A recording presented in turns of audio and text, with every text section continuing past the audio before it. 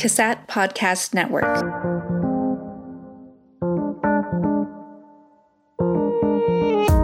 Hello and welcome to Season 3 of CASAT Conversations. I am your host, Heather Haslam. This season, we will explore the weighty topic of health equity. Within each conversation, we will discover insights from researchers, practitioners, and experts on this complex and important topic. We hope you enjoy today's conversation. On today's episode of CASAT Conversations, we have Brianna Lathrop and Veronica Squires. Brianna is the Chief Operating Officer of Good Samaritan Health Center, and Veronica joins us as the Chief Development Officer of the Boys and Girls Club of Metro Atlanta. Welcome to you both. We're so happy to have you here today. Thank you for having us. Thank you. Thanks for having us. So as we get started, Brianna, how about you start by telling us a little bit about yourself and why you got into the work of health equity? Sure. So I am a family nurse practitioner, and I started kind of my journey towards this career as a volunteer as a high schooler at a free clinic that met out of the basement of a church in my hometown community in the Midwest. Fell in love with just that interaction with patients and the ability to just take kind of an interest of mine and apply it in a way that might be able to improve someone's life. And so I went and pursued nursing, and as I was studying, realized how much I didn't know about the healthcare system.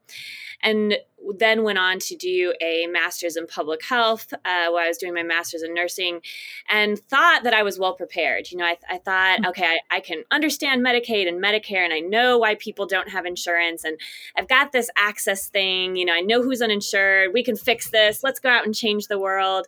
And I walked into a small clinic in downtown Atlanta where none of my patients had insurance, and was really quickly educated on how much I didn't know. And how wrong I had been to think that as long as I understood the healthcare system, that I was equipped to make a meaningful difference in this community, or any community for that matter. And so that really led me on a path of what I like to call unlearning and relearning, which was really diving deep into what I didn't know, my own false narratives and biases, and really rethinking, what does health mean? Who has access to good health and why? What are the factors involved when we talk about someone's health? And really have been on this continuous journey to let that transform who I am as a provider, and then who I am as a citizen, as someone that participates in community and votes, and who I am in a leadership role at a clinical level now. I think of health equity as everyone having a fair and just opportunity to live a healthy life. And I don't think you need to be working in a charitable care clinic or anywhere in the healthcare sector to be able to say that that's not the reality of what we live in. And I see the lived consequences of our inequities every single day in the community and in the patients that come to the clinic, and have just really decided that beyond what I do in the clinic, that the work of having these conversations, I need to have them because I need to keep learning, but also how do I share that experience and continue to build on a body of, what is health equity and how do we do it? Mm-hmm. So I think that we have a lot of good conversations about what's not working and what's going wrong. But now how do we figure out how we do this right and how we reverse these inequities? Well, I can't wait to learn about all of your unlearning today. Thanks for being here. Absolutely.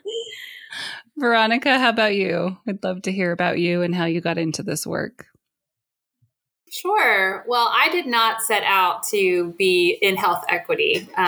I grew up in sunny suburbs of Central Florida, middle-class neighborhood, went off to school at Emory University. And while there, I got deeply involved with a group called InterVarsity Christian Fellowship, which is a Christian parachurch ministry that focuses a lot on issues of racial justice. And we don't call it this, but issues of equity. And I really fell in love with that aspect of the Christian faith that is often not explored deeply in local church setting, or at least it wasn't in the church I grew up in. And as a result of pursuing that, learning a lot, once I graduated from college, married my husband, we decided to participate in community redevelopment by moving to a low-income community in Southwest Atlanta, very much with visions of making a difference and loving on our neighbors and just being there and seeing things get better as a result of making that move. And what we found pretty quickly was that the neighborhood and all the challenges that our neighbors on each side and around the corner were facing, we were facing too. So a lot of the issues around access, built environment, air quality, and the things that just over time really wear and tear on the brain and the body in a very significantly different way than the neighborhood I grew up in, just caused me to start to ask the question, well, one, we weren't having the impact we had hoped because a lot of the interventions we were providing, like helping with job searches or after school tutoring, weren't moving the needle in a systematic way on the issues that our neighbors were facing day in and day out. But at the same time, we saw the strain, the cracks started to show in my own family, just in terms of our own mental health, our own wellness, and the effects of chronic stress over time. It just so happened that as I was coming to grips with the reality of how much we were struggling in our community, I was working at the Good Samaritan Health Center, and Brianna and I became fast friends, and I just started asking her questions around where is there language to put on the differences that I observed in my neighborhood growing up and the neighborhood I'm living now? And she introduced me to the fascinating body of work around social determinants of health. And it was like, finally, I had a language and a narrative to explain what I had first experienced in person and now could understand what the differences were.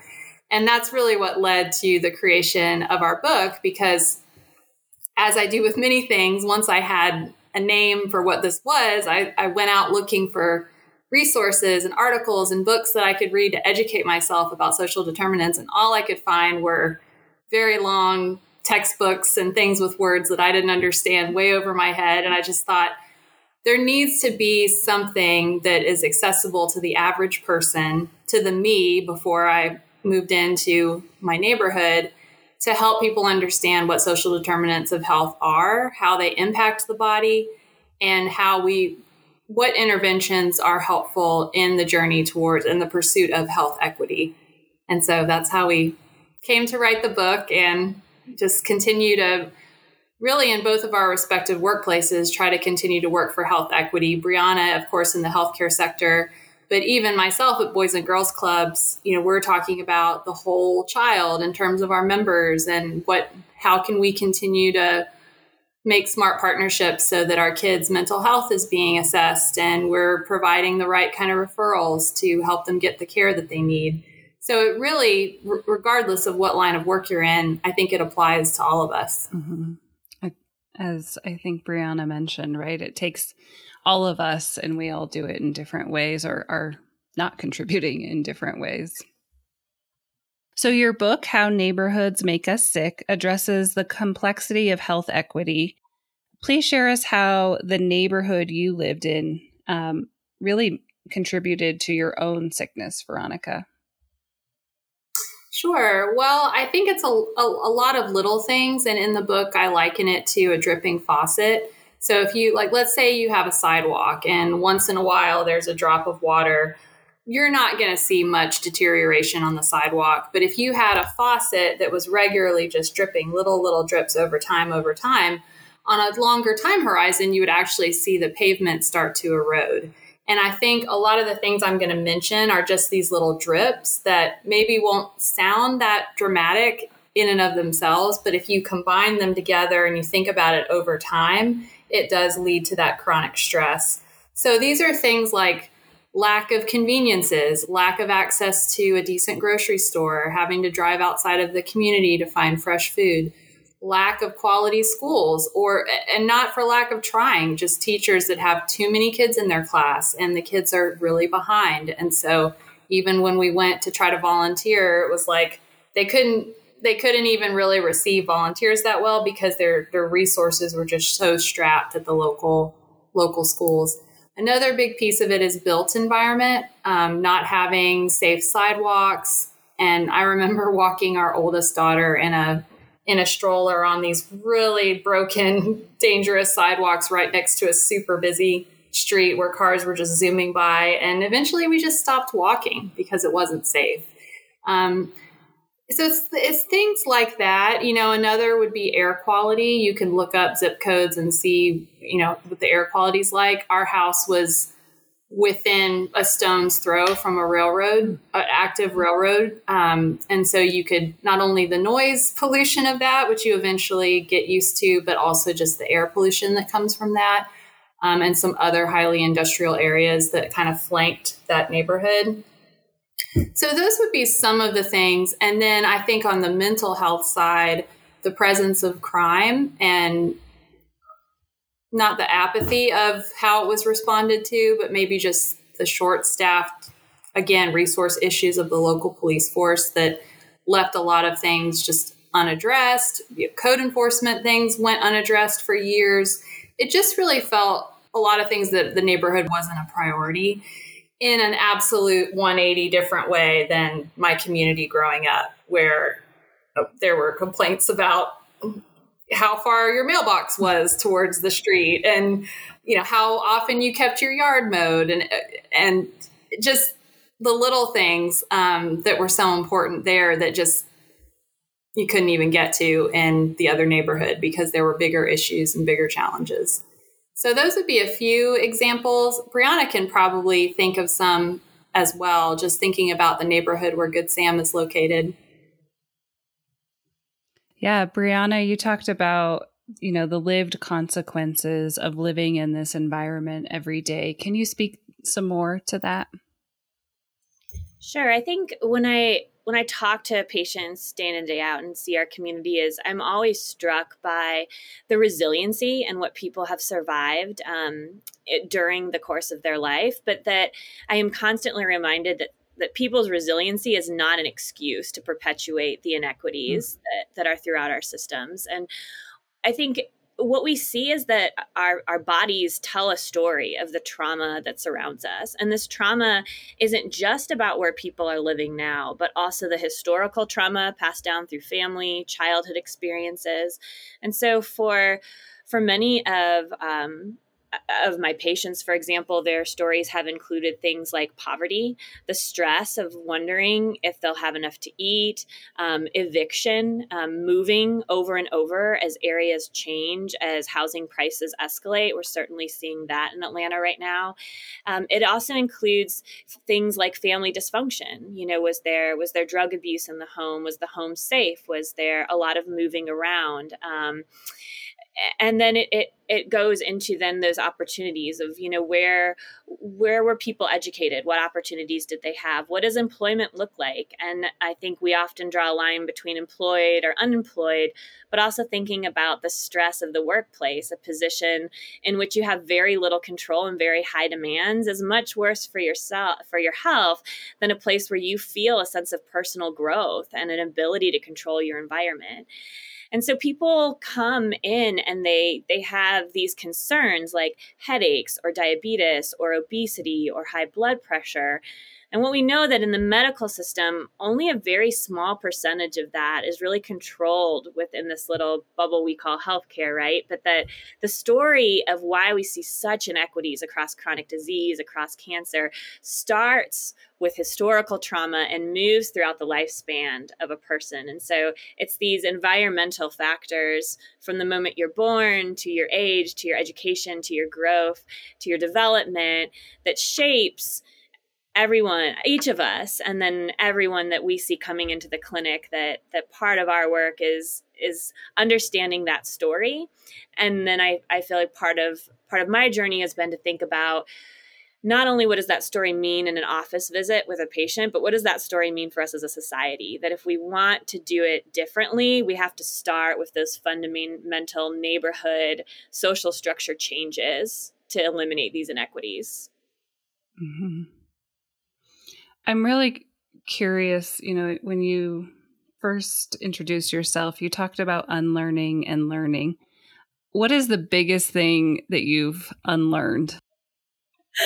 Wow, I have unlearned a lot of things. I think one example, I think as time has gone, and I will always say that my patients are my best teachers, and I am very thankful for the amount of grace people have had with me as a young provider, and how much I didn't know and wasn't doing right when I walked in the exam room. And I don't even mean that from like a traditional like I had good guidelines. I knew the ins and outs, but how much I didn't understand about lived experience and trauma and how much that's changed me now. I think back and think, man, people must have just been like, thank you for that information, but that doesn't jive with my reality.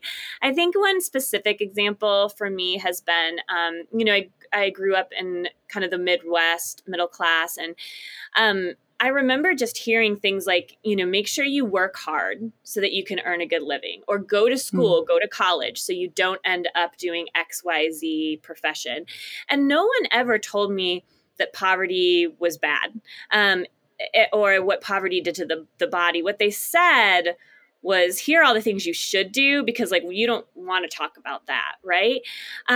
And what that built was kind of this foundation of that, like somehow our outcomes in terms of our professions, of our education, that all of that is within our control, that it's something we can work for, something we can earn. And I think as I got into my career and as I met people who were kind enough to grace me with their stories and a different lived experience, I unlearned that poverty is a social failure, that it is a problem of all of society, that it exists, and that it's very much constructed for people long before they have a decision-making power, and that it can so shape the opportunities that come with it.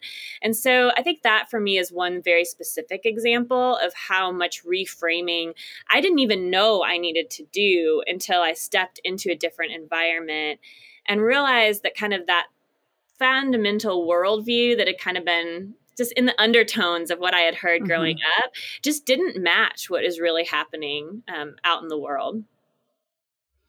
Well, and what I really hear in that is you've developed cultural competency in a way for working with people who experience poverty.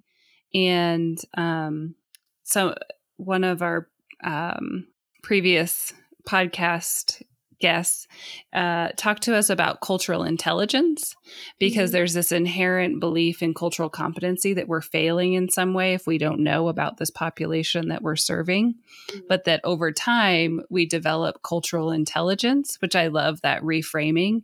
And so it sounds like you've really, through the work and showing up every day and listening to people's lived experience, you've been developing cultural intelligence that then now informs the work that you do.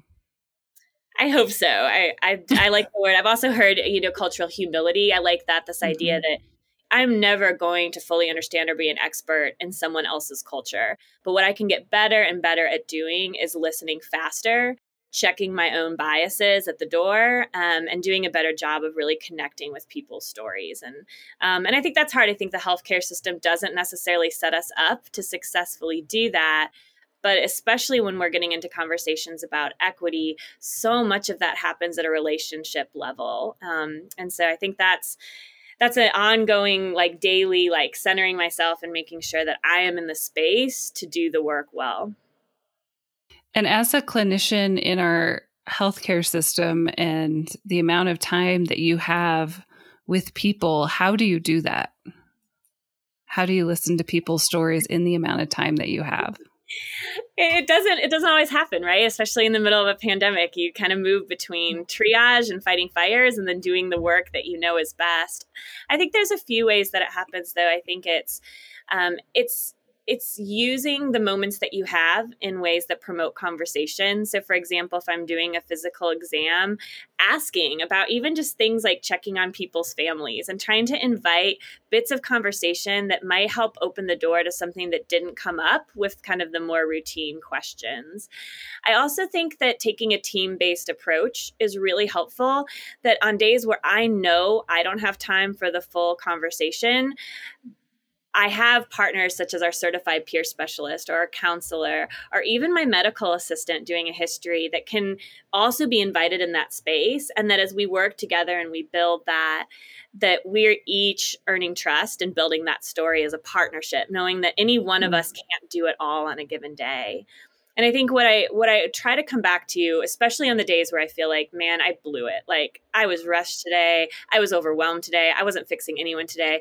That at the end of the day, the most important thing I do in any patient interaction is earn trust.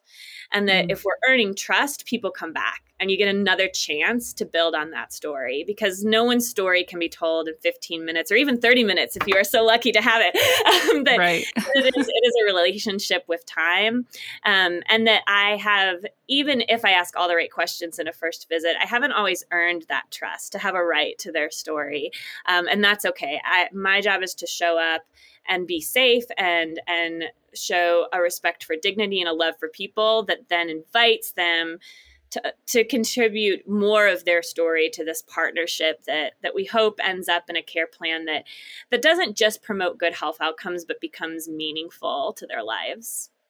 I love that. Brene Brown talks about how she, describes trust as being a jar of marbles. And so like in these little moments we put in marbles, sometimes, they may come back out or they might get shattered. And so the jar may get shattered. And so I think it's a helpful analogy to think about, it's these little touch points or interactions that build trust. I like that.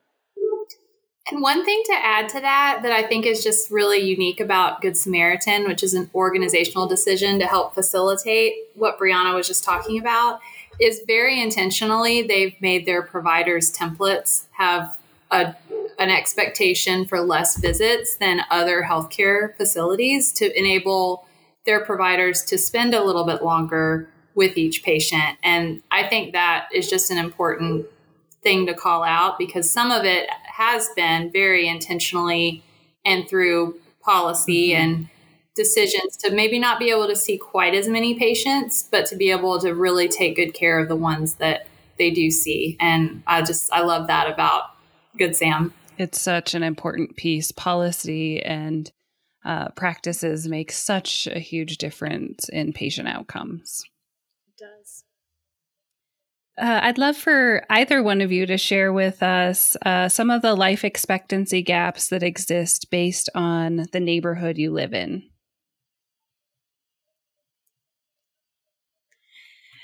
Sure. Thanks for that question. So when we look at census tract data, we can look at very beyond zip codes, even just communities in terms of how life expectancy differs within an urban area, for example, like Atlanta.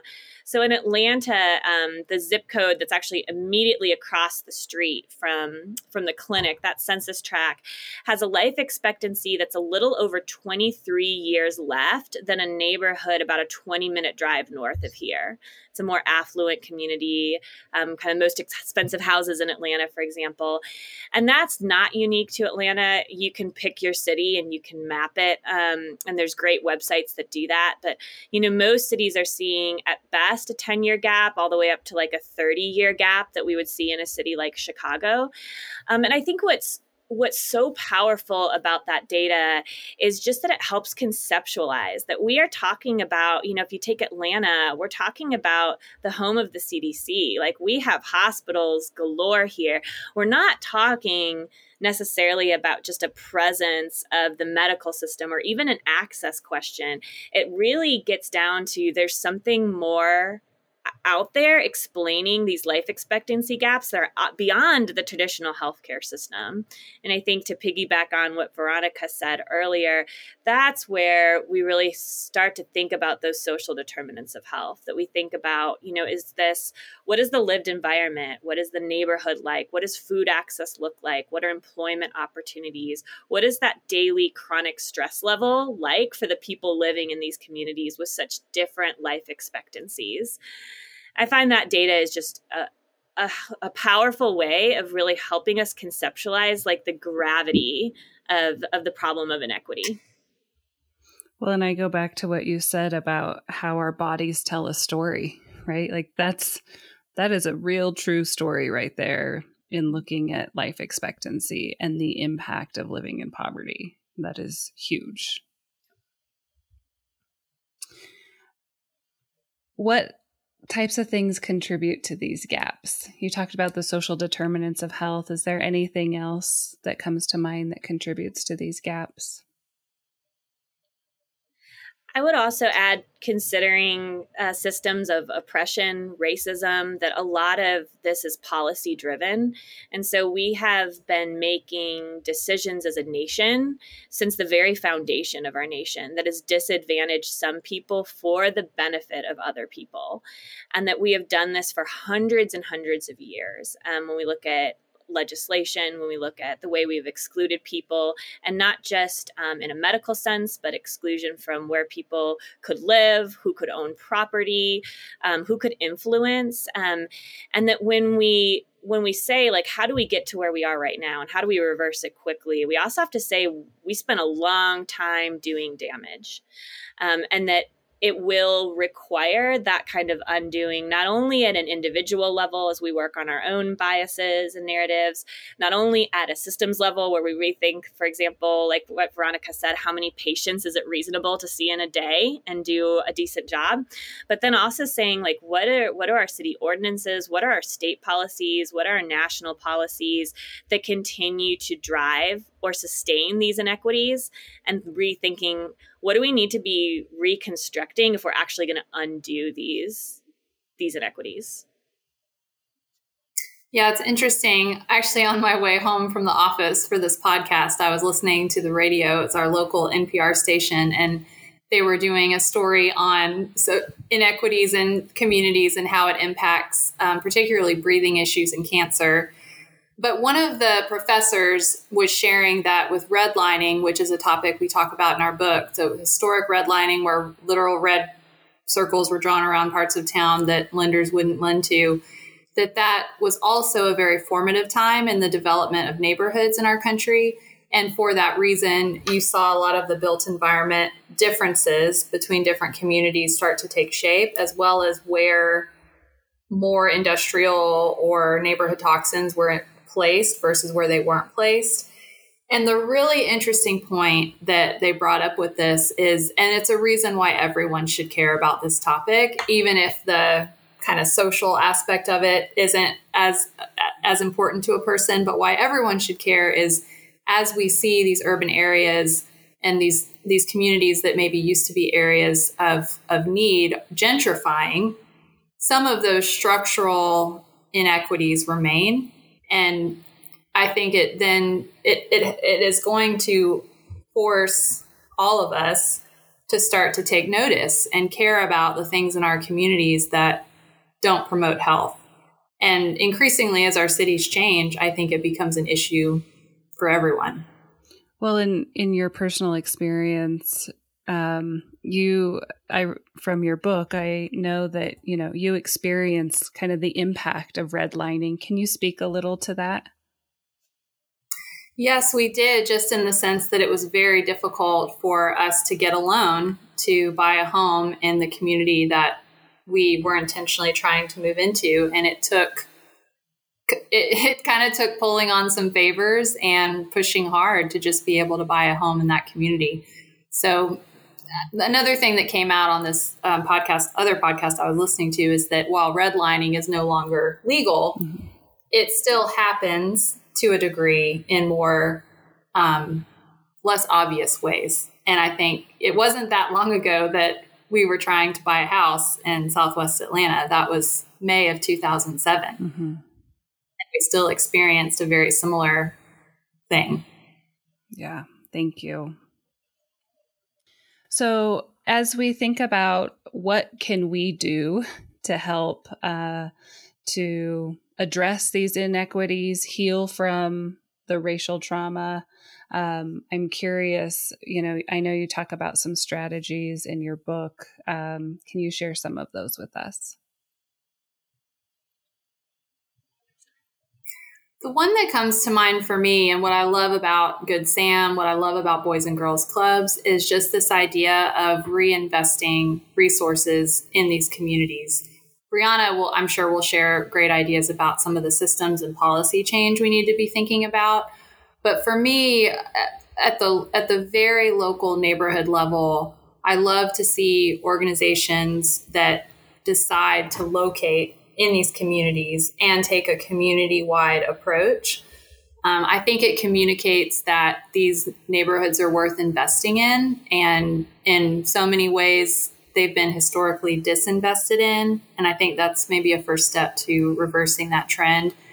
The other thing is, and this is part of why we moved into our neighborhood in Southwest Atlanta in the first place. The other thing is if it's raining on your neighbor's house and it's raining on your house, you care a little bit more. Like, you're in it and you're experiencing the challenges. And I think when organizations are co-located in communities and feeling the challenge at the same time, but have a structure, a staff, a philosophy, a theory of change. It's not just one family moving in the case that I did with my family, but it's a whole network of support. I think that can be really powerful. You'll probably hear, kind of sentiments from me in the book of feeling like what we did was a failure.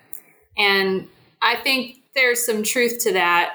I think, though, that the idea of moving in was not bad. It's just you've got to do it as in a more strategic, systematic way and bring the right resources. So we thought just us being there would make an impact. And one of the lines I say in the book is, as I saw more and more people do what we had done, like move in to be good neighbors, I was like, I don't need any more neighbors. I don't need any more friends. I need a psychiatrist. And so I think it's also just being aware of, like, what does the community actually need? Did anyone ask them what they need, what they want? And then deferring to the community and providing what they're asking for. And I think that deference piece, especially for those of us who have a heart for this and are white leaders, I think the deference piece of that process is very important. Yeah, and I really hear it's the importance of that network of support, right? It goes back to the beginning when it's like we really all need to be thinking about this, every person, and what does that look like? How are we contributing? Brianna. Yeah, I think that's really well said. I think when we look at, like, how do you start to tackle a problem of like a life expectancy gap of up to 30 years? Like, that seems unapproachable to most people, but all of us have spheres of influence. We have our own families, we have our work environments, and we have our general community. And all of those places are places where structures exist that can either improve equity, sustain current inequity, or make it worse. And so I think a great question to ask is to take a really hard look at those everyday environments in your life and say, where are people that have been historically disadvantaged still getting disadvantaged in this system? And I think for me, for example, at the clinic, I've thought a lot about, it's one thing to want to do equity work for our patients, but what about internally? What does it look like that, we, and in healthcare, you're hiring people that have 12 plus years of education in some cases, and you're hiring people that are right out of high school, or maybe don't have a high school degree, and that there's a really diverse range of access, resources, and life experience within any healthcare system. And so, like, internal equity matters. How are some people advantaged over others, and can we change that, and why not? And really questioning the way we just set up the norm of how we do things. Where is that based in? What narrative informed that decision? And what if we did it differently? What would it look like? And so I think it's, whether you are in academia, whether you're in a clinical setting, whether you're at a community organization, thinking about how first your own organization deals with equity internally. For me as a parent, it's also thinking about, like, what do I need to do in raising my children so that they have a little less to unlearn than I did, right? Mm-hmm. And so it's kind of thinking about each of those spaces and kind of thinking, what does it look like to do this different? And I just can't reemphasize enough Veronica's point about asking community what they need. I think that that's at a community level and it's at an individual level, that if we are hoping to correct a problem, then we need to make sure we are asking the people who are most experiencing the outcomes generated by inequitable decisions and saying, what do you need to be healthy? What does different look like to you?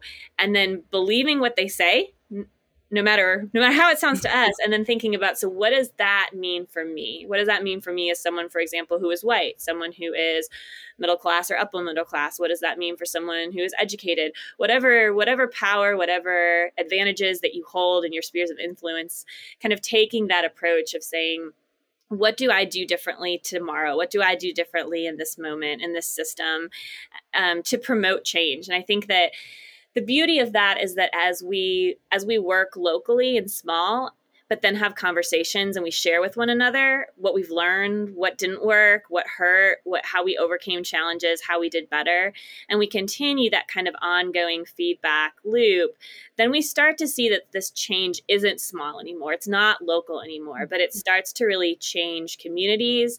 And as communities change, it builds power to change those larger systemic policies that often feel unmovable. I love that it's, the choice that I make today, how it can have that ripple effect out into so many different spheres. And it gives me hope for the future, because this is such a heavy, complex topic. Yeah. And there's so many nuances to it that we won't even get to today. But I should say, and it does give me hope right there. Good. And I think even for us, it's an ongoing thing we have to push ourselves in. That's not like you arrive and you're great at thinking equitably in the spheres in your life. It's got to be an intention and I find that I'm constantly disappointed in myself and how I don't firstly think of the equitable solution.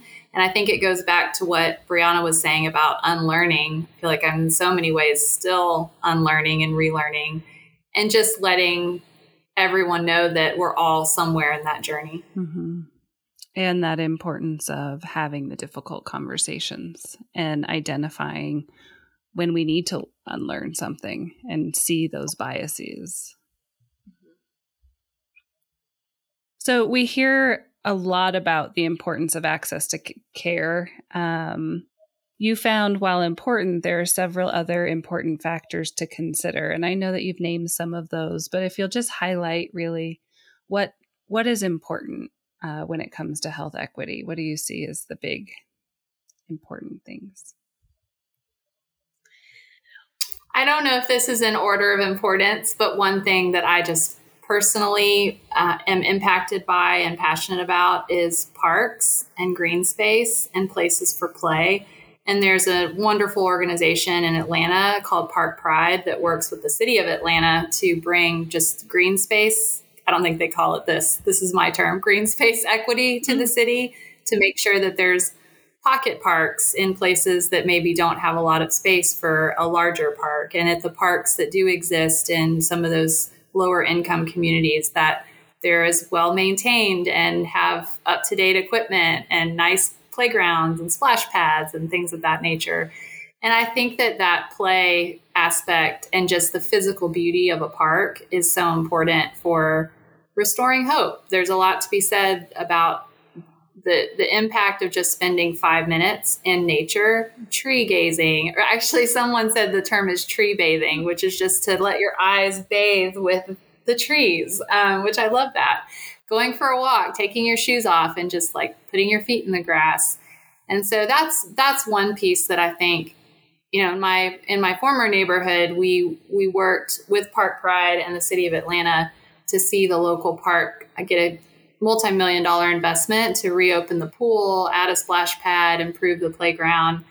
And it was a great galvanizing thing for the community. And it brought people back to the park. And that's a first step at bringing the community together. So that would be a big one.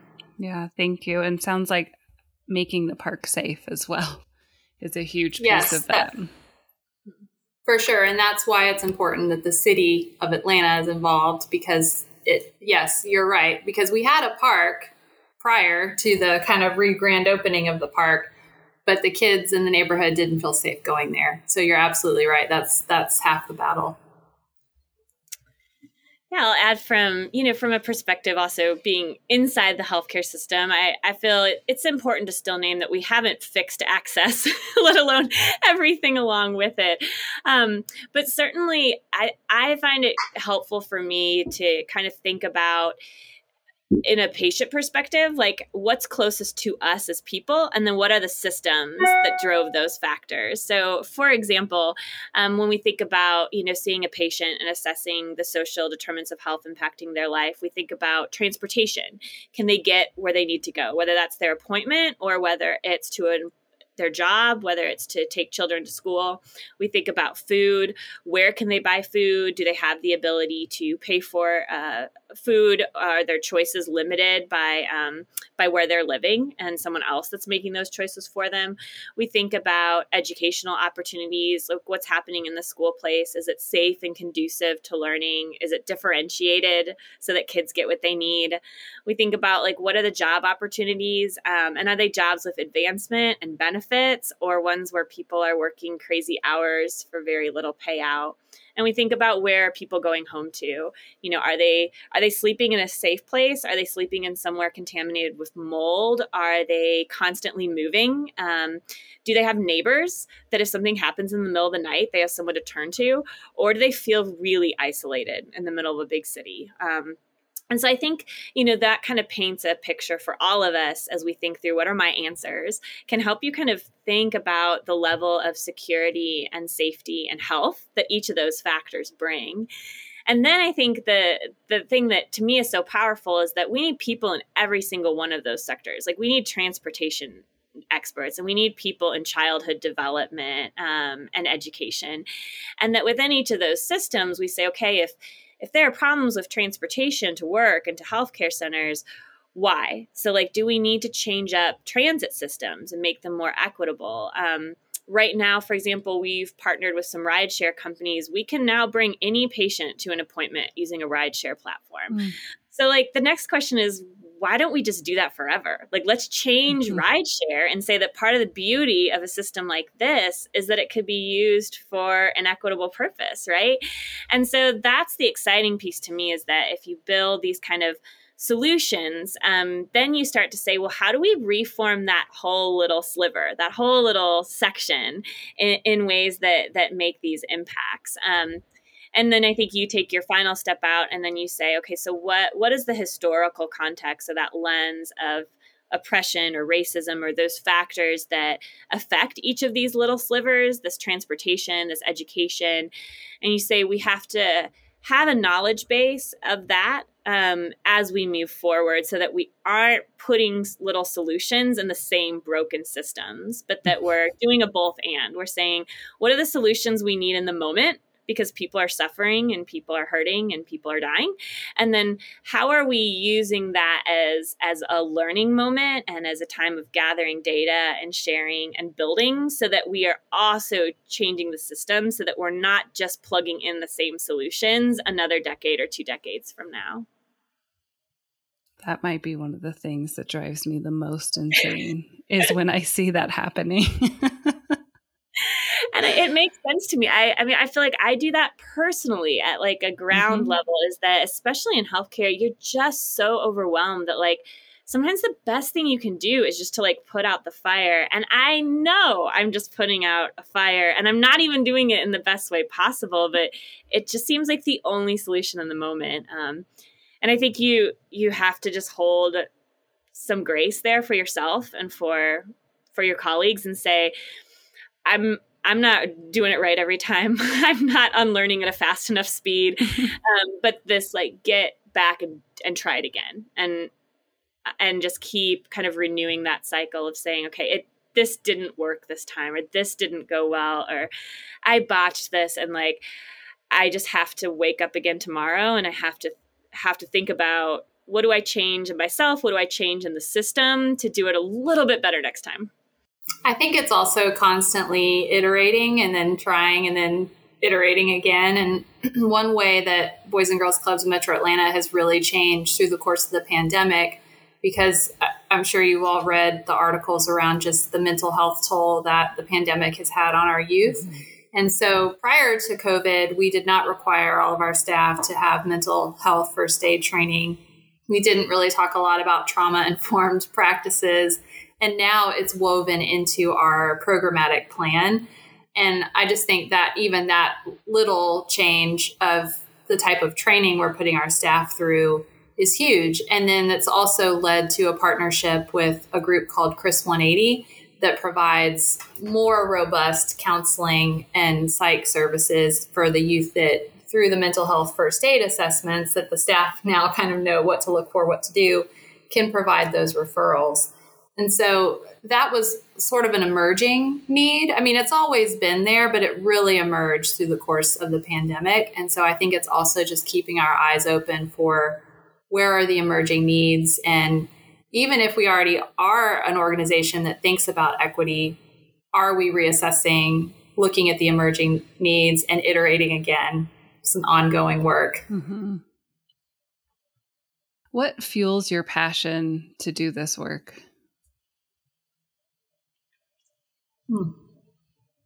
You know, for me, I think the hardest thing about moving out of our former neighborhood was the relationships we had with a lot of the youth. And I can think of a few of them by name that just are really still near and dear to my heart. And for me, when I'm at Boys and Girls Clubs and I think about an initiative or a program, I think about, would this work for this young man and his family? And would it have made the difference? And my particular role at Boys and Girls Clubs is to raise the funds. So I don't do a lot of direct work in the clubs, but I resource the organization so that we can pay our people and do our programs. And, you know, every day when I wake up to do that work and raise money, I think about the youth that me and my husband dearly loved before we had kids. We were loving on youth in Southwest Atlanta.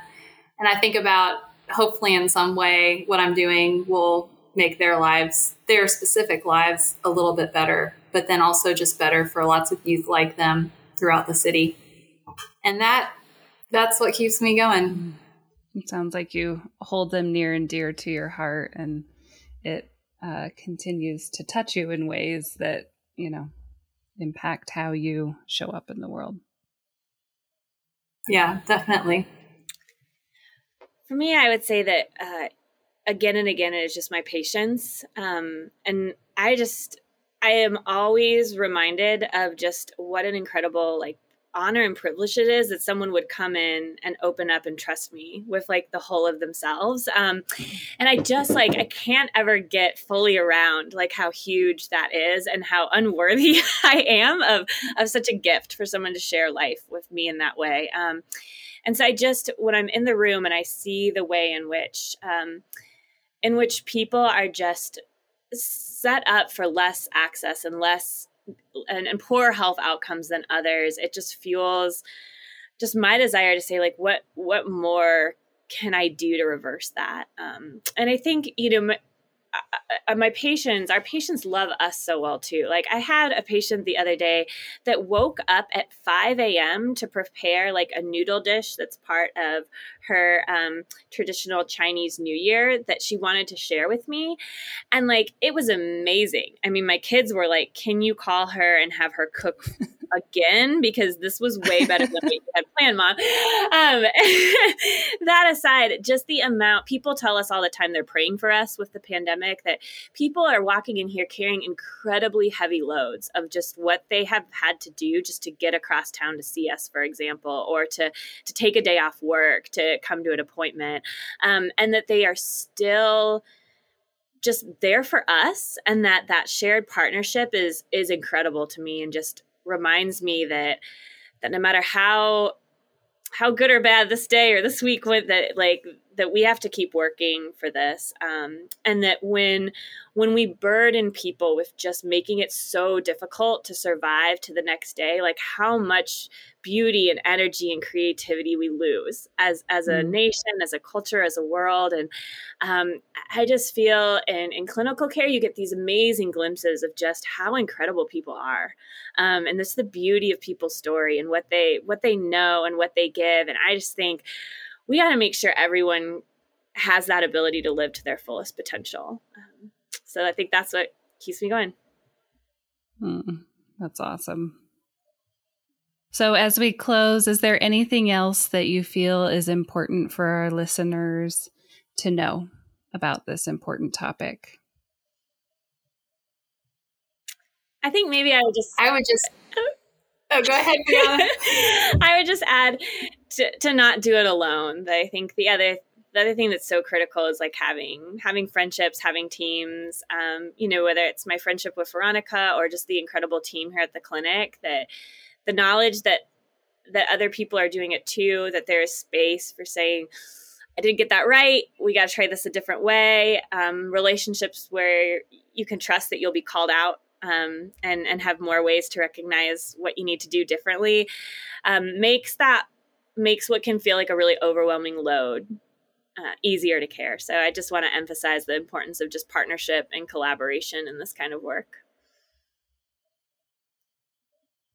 Yeah, and I was going to say on the individual side, it's okay to not be an expert, and it's great to partner with experts. I think that's what made our book great, is that Brianna was an expert in social determinants of health, and I was learning as we went and had some personal stories to share, and we put that together. But you don't have to be an expert to make a difference, and you can start right where you are with small decisions, and Brianna outlined so well earlier.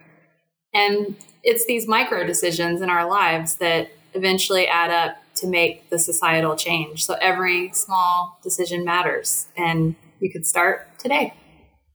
Well, thank you both. Really appreciate your time and sharing all that you've been learning along your journey. And I highly recommend your book. We'll make sure to link to that in the show notes. And we'll also link to the resource that you mentioned about looking at the difference in life expectancy gaps. So thank you both for your time today. We really appreciate it. Thanks for having us. Thank you.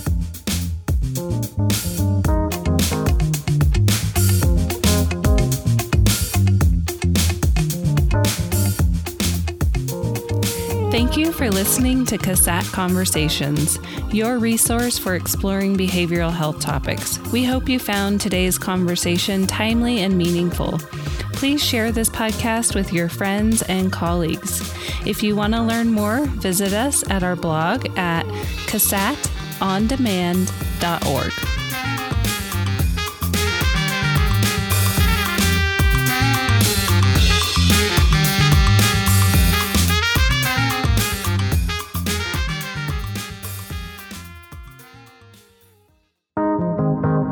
CASAT Podcast Network.